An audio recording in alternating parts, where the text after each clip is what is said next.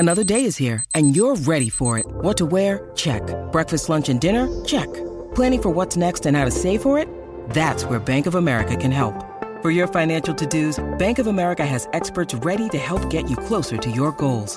Get started at one of our local financial centers or 24/7 in our mobile banking app. Find a location near you at bankofamerica.com/talktous.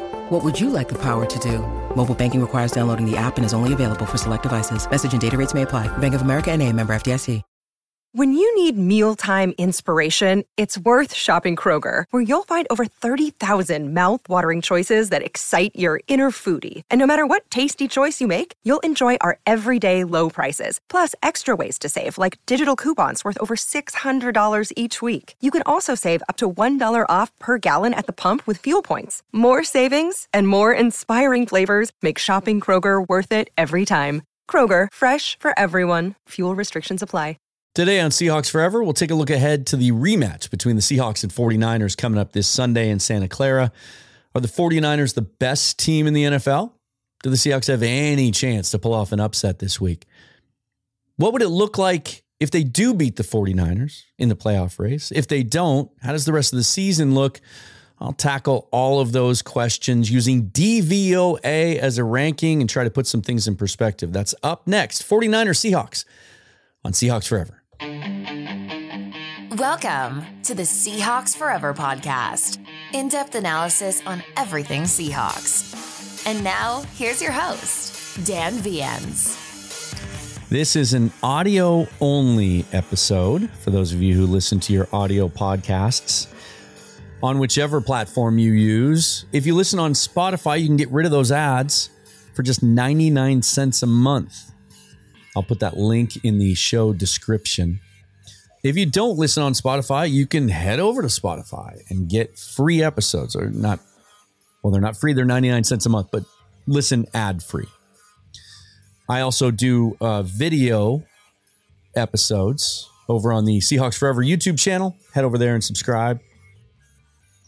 And I'll be doing more audio only as we head through these last 5 weeks of the season, particularly in the next week or two. It's something I've been meaning to do anyway. I've mentioned that before on the show, but it's also a little bit out of necessity right now, having some major cable internet issues into my apartment that might take a while to resolve. So I'm having to use some hotspots and things like that, and it just makes uploading video a little more difficult. So in the meantime, that's what's happening. But I wanted to take ahead, just posted a show today breaking down on the YouTube channel, breaking down the Seahawks salary cap situation heading into the offseason and next year.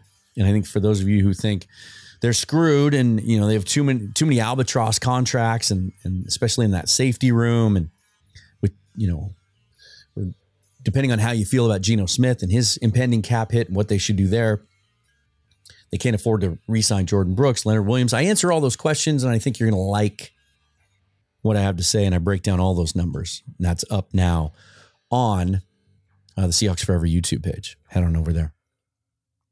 But let's take a look at this game, and I want to use, I know that it's become very in vogue this year to use EPA, expected points per play, to kind of break down where teams rank and offensively and defensively. I've always really liked DVOA because I think it just kind of, it puts it all into one recipe, basically, where you can see it all in front of you.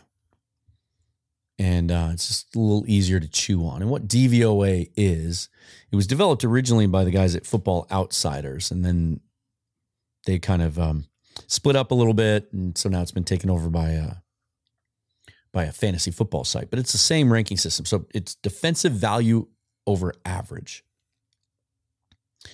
And what they do is they literally break down every single play and measure success rates. And it's very situational. And so, you know, a play, you know, a 3rd and 10 from your own 10-yard line isn't expected to be as successful as often because historically it's not. And so how successful your team is in that situation is weighted against the average. And they do that for every single situation. And so what you find, the larger you have a sample size, the deeper into a season you get. I don't think these rankings come out till like week 4 or 5. The deeper into a season you get, the more clear view we get about good teams and bad teams. And you almost never see a team that's 3-9 at this point of the season be a top 10 DVOA team. They typically line up. For example, when the Seahawks were great, the Legion of Boom teams, 2013, 14, 15, they were number 1 in DVOA in those years. Overall. They do an offensive ranking, a defensive ranking, and then an overall rank. For example, this week, guess who sits at the very top of these DVOA rankings? The San Francisco 49ers. They are number 1, and they assign a percentage, and this is where it really gets interesting. Their total DVOA number right now is 43%. Baltimore is second at 41.2%. Then it drops all the way down to 23% is Kansas City's grade at number 3. That's how far ahead San Francisco, Baltimore seem to be in their respective conferences right now. San Francisco is the number 1 overall ranked offense in DVOA, and they're number 4 in defense. Baltimore, meanwhile, is 5 on offense, but the number 1 defense. The idea here is that basically, if you're ranked ahead of a team in DVOA, you should, for the most part, beat them. And where it gets really interesting is when you look at where Seattle is in relation to them. And they're right about where you'd think they should sit, right in the middle of the pack. At 6-6, they are number 18 right now in DVOA. They are the 14th ranked offense and the 24th ranked defense. Once again, defense continues to hold them down. And that's about where they've been. I did a show recently where I went back over, looked at yards per game over the last 4 or 5 years and pointed out that it's been a continuing trend because that's about where they've been finishing, 24, 25, 26 since 2019. You know, we thought things looked really good those first 4 or 5 weeks. And the defense is coming around. The run defense is better. They found some playmakers. Devin Witherspoon was wrecking game plans. But now we get some more perspective when you look at who they played and how those teams are performing. Think about in terms of the NCAA basketball tournament, right? When you're looking at RPI and you're considering a team's resume and trying to decide whether they should make the tournament, where they should be seated, they look at quality wins, right? Quality of opponents. You can certainly now, when you look at that Baltimore blowout loss, look at this and say, oh, well, yeah. Our 2 worst losses of the year, blowout losses, were to the best teams in the NFL. Baltimore's 2, San Francisco's 1. Makes the Bengals loss a little more frustrating. They're a play away from winning that game on the road. Bengals sit just above the Seahawks there at 14 overall, 27th defensively.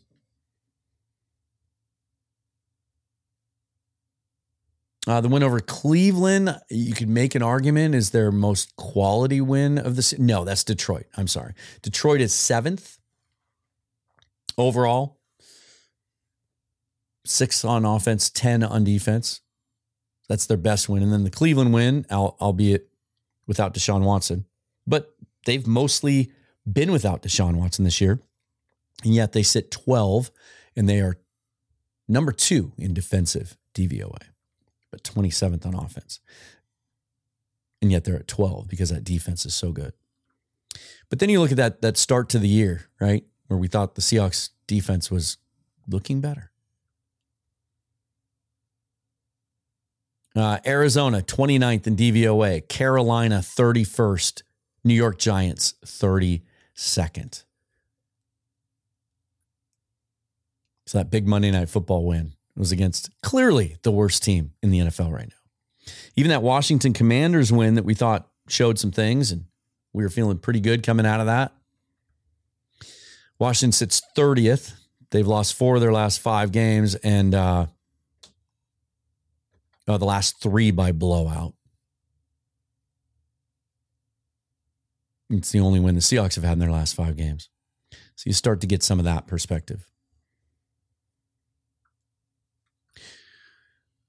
49ers are going to be hard to beat, man. How are you feeling about Brock Purdy these days? Is there still even a debate?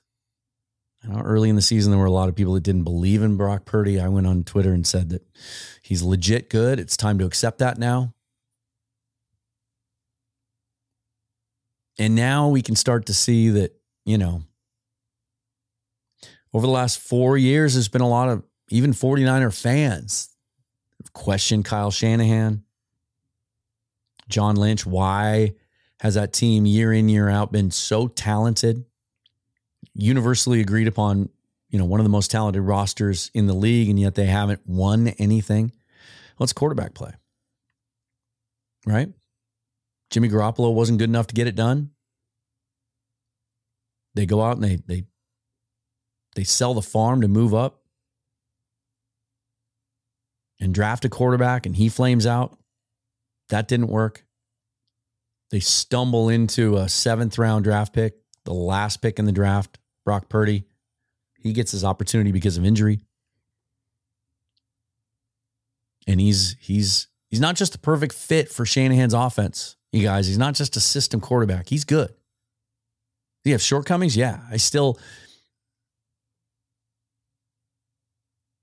going up against a great defense, if the Super Bowl ends up being the 49ers and the Ravens, I mean, let's face it, that's the matchup right now, right? It'd be fun to watch. Be fun to see the 49ers go up against a really great secondary. Can Brock Purdy fit balls downfield into tight windows? But here's the thing, he doesn't really have to, because Shanahan's so good at scheming guys open. And the thing that makes Brock Purdy so good is his processing, man. The way he sees the field and the way he just makes a decision and pulls the trigger. If you leave something open that's easy, he's going to take it. But the second you leave someone open downfield, he's going to find him. His vision is amazing. I did not see this out of him. So if you remember, he came out of Iowa State, and as a freshman, they played Washington State in the Aloha Bowl. The Alamo Bowl. And that was an interesting team because Brock Purdy was a freshman. And then he had David Montgomery as his running back and Hakeem Butler as a receiver. And Butler in that game had something like 10 or 11 catches, just murdered the Cougs in that game. And Montgomery was kind of a great two-way player, real physical runner, but caught the ball a lot too. So it's funny that in Detroit now he's not the pass-catching back, Jahmyr Gibbs is. And I remember thinking at the time that this Purdy kid looks really good. He's mobile. They did a lot of read option with him. He ran. He was big enough. He was accurate. And then you just didn't see the progression. I would check in on him from time to time over his next 3 years. He just never put up big numbers and never became a draft prospect that was talked about. So I thought, okay, he's just one of those guys, right? It's a good college quarterback, never finds his footing in the pros. Seahawks, the Cougs have certainly seen their share of those guys. Anthony Gordon, Connor Halliday. Put up big numbers in college and it doesn't translate. And Purdy didn't even put up big numbers. But he's just good, man. It kills me as a Seahawks fan to see that, that roster is that good. And that now they have a guy on a rookie contract who's playing at an all-pro level and is in the MVP conversation. They've just made all the right moves the last couple of years, haven't they? The McCaffrey deal. You look at them and you kind of compare them and contrast them to what the Rams have done. Very similar, aggressive styles of roster building and player acquisition. Not afraid to draft or to trade high picks to go out and get impact. But the impact they've gotten has been massive. McCaffrey has been the perfect fit. They signed Javon Hargrave. He's been a great addition to those guys. They trade for Chase Young. He's fit right in.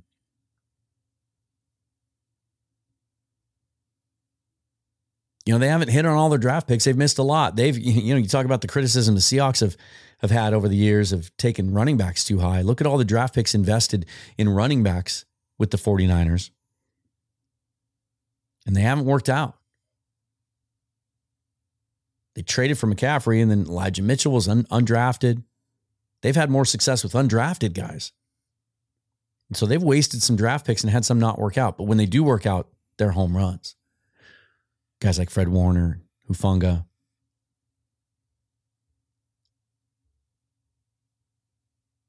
So they've been aggressive,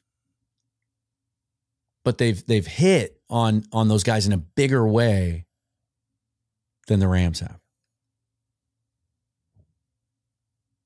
And I think they're set up for a long contention window. We might be looking at a 49ers team that could win multiple Super Bowls over the next couple of years.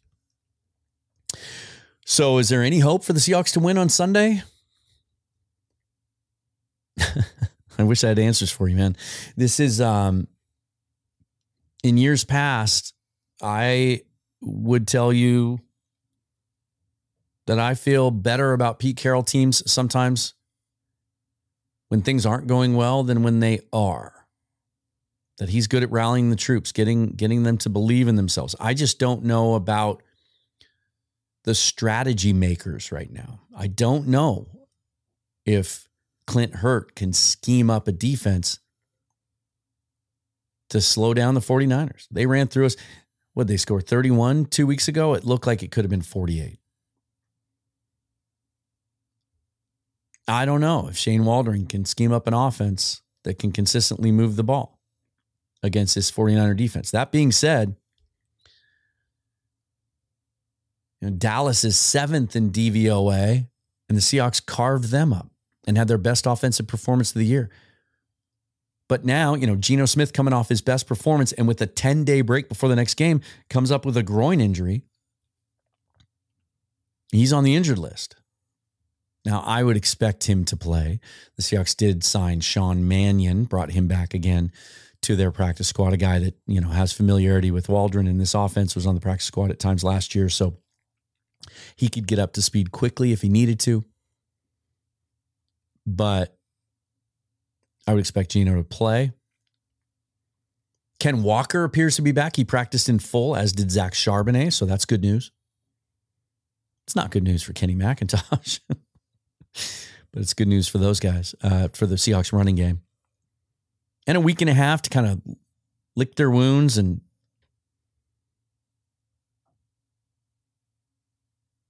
what I'm looking for this Sunday is simply this.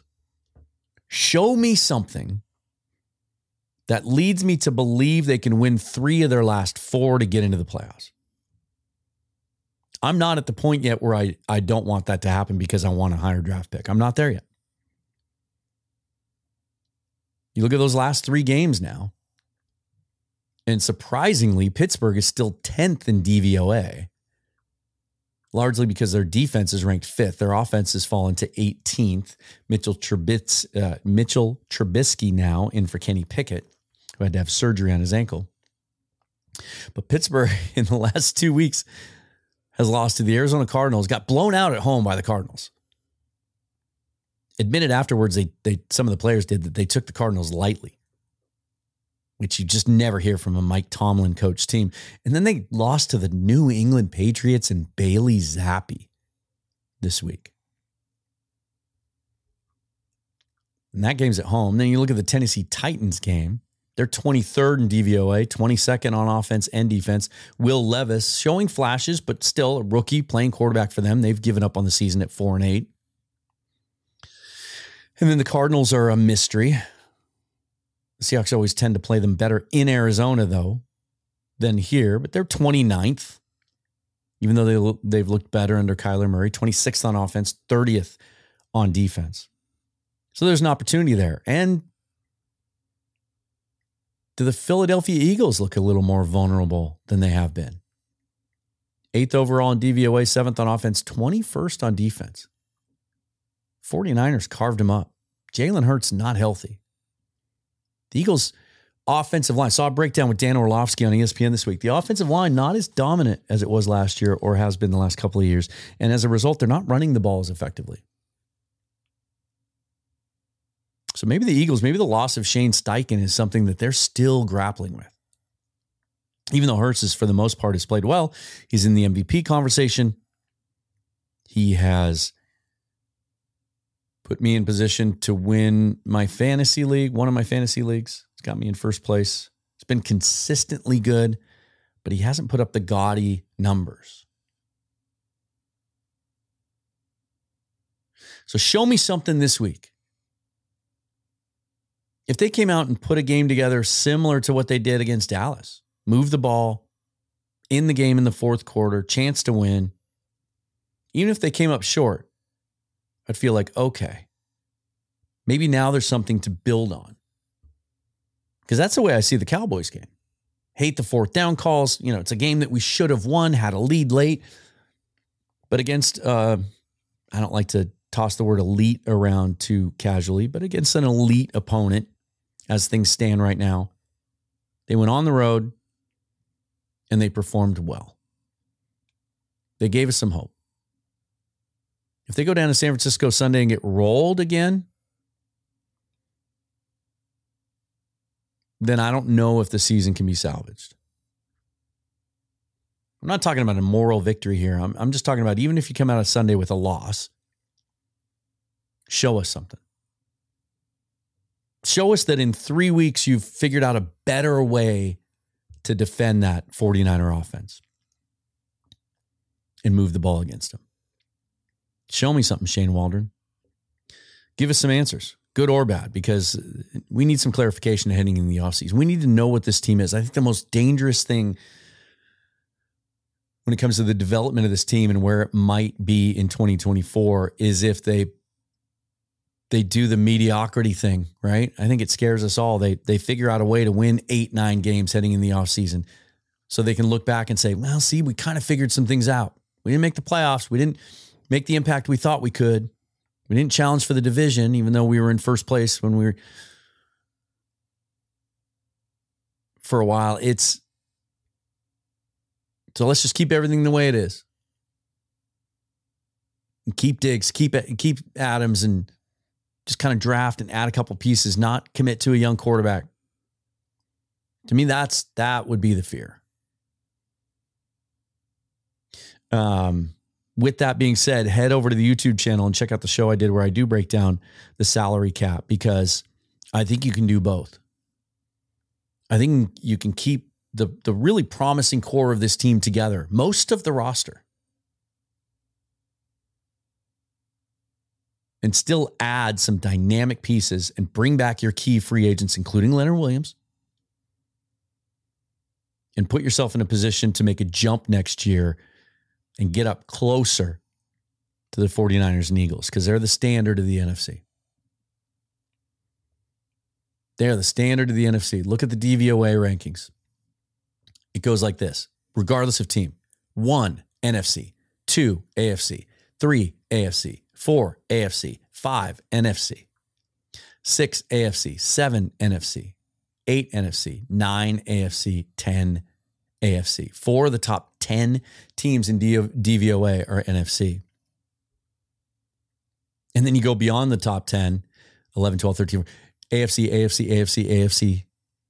You drop down to Minnesota at 15 for the next NFC. So only 5, do I have that right? 5 of the top 15 teams in DVOA right now are NFC. There's an opportunity heading into 2024 to put yourself in a position to try and close the gap a little bit. And you can do that with money and a young roster and draft picks. And I detail that over on the YouTube channel. Reach out to me on Twitter at Seahawks Forever. Follow me there. Tell me what you think about the San Francisco game. Do you think they have a shot? If they played the 49ers 10 times, how many times would they win? I'll post that poll on Twitter. Go hit me up there, and then I'll give you my answer as well. Thanks for listening. I am Dan Viennes. Appreciate the support. Appreciate the listens and the views. Don't forget to subscribe. And I'll be back after the game on Sunday with a reaction show on the video side of things. Might even do a live on Sunday night if my hotspot will allow me to from home. Wish me luck on the internet thing. In the meantime, I'll do whatever it takes to deliver these shows to you because that's what I do. Yeah, let's wrap this up. Go Seahawks. Show us something Sunday, would you? Just show us something. Forever and always, go Hawks.